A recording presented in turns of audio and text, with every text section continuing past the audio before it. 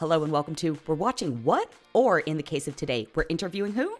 I'm your host Dana, or the DHK as I'm known, and my guest today is John Magaro. He is here to talk about his latest film, Past Lives, and I know I'm going to sound like a broken record on this, but Past Lives is one of my favorite films of the year so far. We do go into a bit of spoilers, so if you have not seen the film yet, please come back to this episode afterwards. It's a story about two childhood friends who reunite later in life. John plays Arthur, the husband of one of these childhood friends, and now without further ado, we're interviewing who? I'm just going to dive right in. Cool. What do you admire most about Arthur? I admire that he's like a three-dimensional, modern, understanding, supportive, caring, compassionate partner, and just not like a rotten, selfish, macho asshole. Very admirable traits, not being an asshole in modern times. Yeah. Emotionally, what was the most challenging scene for you? I think the most challenging scene was this sitting in the bar and not speaking. That was really challenging. And Celine's very collaborative, and most of the time we would talk about things. If we wanted to change little things, we would sort of change it. And she, trusted me and I trusted her. But we got to that bar scene and I was looking for kind of any excuse to get away. Like I was like, well, maybe Arthur goes and gets another round of drinks. Maybe he goes to the bathroom. Maybe he goes out for a smoke. And she insisted that I stay seated there in this uncomfortable situation. And it was like 2 days. So listening to Greta and Teo just play the scene in so many, like sometimes like more like forward and a kind of like aggressive or romantic or more sad and more pathetic. And like, it's just like all these. And also, meanwhile, Celine is only directing them or only talking to them in Korean. So just reinforcing this outsider status on me. So it was a challenging few days. And then finally getting into the scene with Teo, which I think is a beautiful scene. And I think it's so wonderful that she chose to tell it in the single wide shot, even though we did coverage of it, because I think it really allows for the audience's POV of this, weird situation unfolding. There was all these feelings going into that, but it was just battling a lot of feelings and emotions as we were telling it. But I think it worked. Hopefully this is not an overly personal question, but just a little context. I come from like a mixed family. My dad is white. My mom is Asian. I believe your wife is Korean American. Yeah. I got a little kid over there who's, Hapa. So what is one of the most unexpected things you've had to adapt to in terms of having a partner from like a different cultural background? And how did that obviously play into this? Yeah, I mean, I've said this in press before, and I think that was a big reason I connected with Arthur too, on the initial read of the script, is that I saw a lot of parallels in my own life with what was going on in his life and his and Nora's life. When you are married to somebody who has a much closer immigrant experience than I do, I mean, mine is now like 120 years old. So it's like, I'm American, end of the day. There's no, it's silly to say like, I'm Italian. I mean, like, I don't speak Italian. I don't, it's, no, come on. Or I'm Jewish Russian. Like, no, it's ages ago. So to have it so present every day, my daughter calls her Oma, she calls me Appa. So there's still a presence of Korean in the household. Something as simple as taking off your shoes when you go in a household, but even deeper, just the treatment of the elders, the treatment, the how I address my father and mother-in-law, and also just the language. There's a language component that is, when we're in Korea visiting family, I've been in that situation where you're the third wheel, where speaking Korean and you're there and you don't know what's going on. So there's that, but on top of that, just the immigrant experience, and the immigrant female experience on top of that. Like there's all these factors that I, as a white straight guy, will never be able to understand. And like for me to even like you guys, been doing this press, right? And you guys asking me these questions, I almost feel like I don't even know what to say, because like how can I speak to that? The female immigrant experience. I don't know. But in spite of that, it's part of why I love my wife so much, because she has these experiences. And it's part of why I want to be an understanding husband. And I think Arthur is very much that same way. So that's why it was such a joy to play.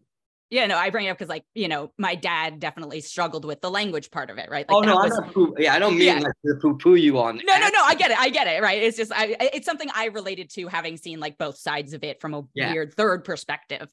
I did want to ask, so you mentioned your initial read of a character, and obviously once you're cast in a role, like things evolve a little bit. What do you think the biggest change was after, getting into the weeds with Celine on it, from the first version of the script to like the version of Arthur we see on screen is? I don't think there was much of a change. Okay. It was this script, especially the Nora and Arthur stuff, was, the changes that were made were like, I'm gonna say, you know, of instead of on, like the most minor Yeah. thing.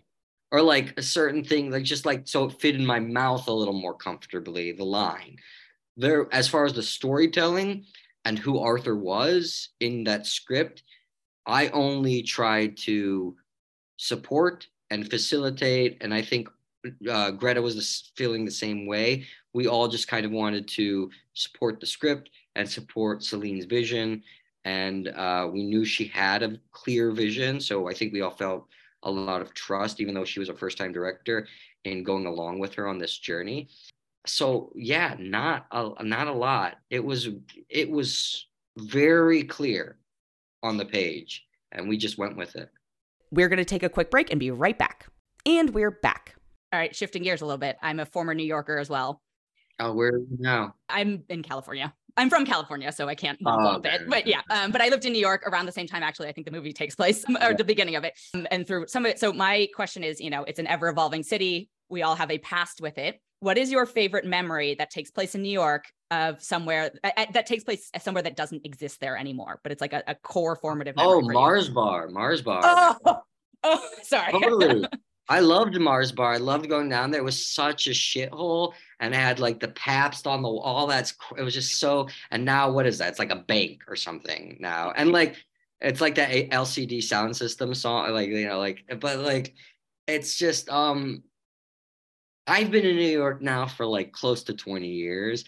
And I remember like when I first got there, like the older people being like, "Oh, New York," and because I lived in Hell's Kitchen for most of the time I was in New York on 50th and 9th, and like they're like, "You don't even know what Hell's Kitchen was like. You don't even know what it was like." Uh, but I find myself saying that now to like, "Oh, you don't know, like, oh, the Lower East Side, it's not like how it used to be," and all that. So it's just a sign of getting old. But yeah, Mars Bar, we would hang out there quite a bit, and yeah, that's gone. That just gave me like a visceral, sticky memory. Like it just, Oh yeah, like the like smells, feeling, tactileness of that just came back, yeah, rushing back. yeah, Oh, totally. I love that, but also I hate it because it was probably, I mean, it was literally a health hazard. So, what is the longest running connection that you've maintained in your life? Is like a friend from childhood, or Oh yeah, my oldest friend is my friend George Nicholas, and he is now the head of PR for Magnolia Films. He's the guy who, when we were kids, we used to make movies together on the video camera. We both love film. We both love like storytelling, and he lives in New York too. We stuck it out together. Best friends. We live 2 houses down from each other. We both moved to New York, and we both are still in this world of film. well, speaking of philosophy, just climbing behind it. Good It's hilarious. questions. I like your questions. Oh, thank you. Speaking of growing up, and maybe this is a film you saw with said friend, but what is the first film you saw in theaters that you were the impetus to going to? So, like, not your parents dragged you along, but you're like, I must. I'm not gonna remember exactly what it was. Sure. Like I can't. God, I can't remember. I probably like Jurassic Park, maybe something like that. Was I too young? My wife's saying I was too young. My memory. We were also talking about how bad my memory is nowadays. I can't remember. I don't remember. All right, I'll shift Jurassic to. Park. Okay, we'll go with Jurassic Park. Who was your favorite fictional character growing up? Ooh, favorite fictional character growing up. Zach Morris on Saved by the Bell. I watched that show all the time as a little kid. I mean, it changes obviously. Sure, sure. That's like probably the first one I remember because I remember being a kid and watching that like religiously. And like one day I was sitting watching it because it was on Saturday or Sunday morning like this, and my brother was like, "Let's go play football," and I was like, "No, I'm watching my show." And then he jumped on my shoulder and dislocated it because he was mad at me. But your stories were worth it. It was you got to watch your stories on Saturday mornings. Saved by the Bell, who I would never be.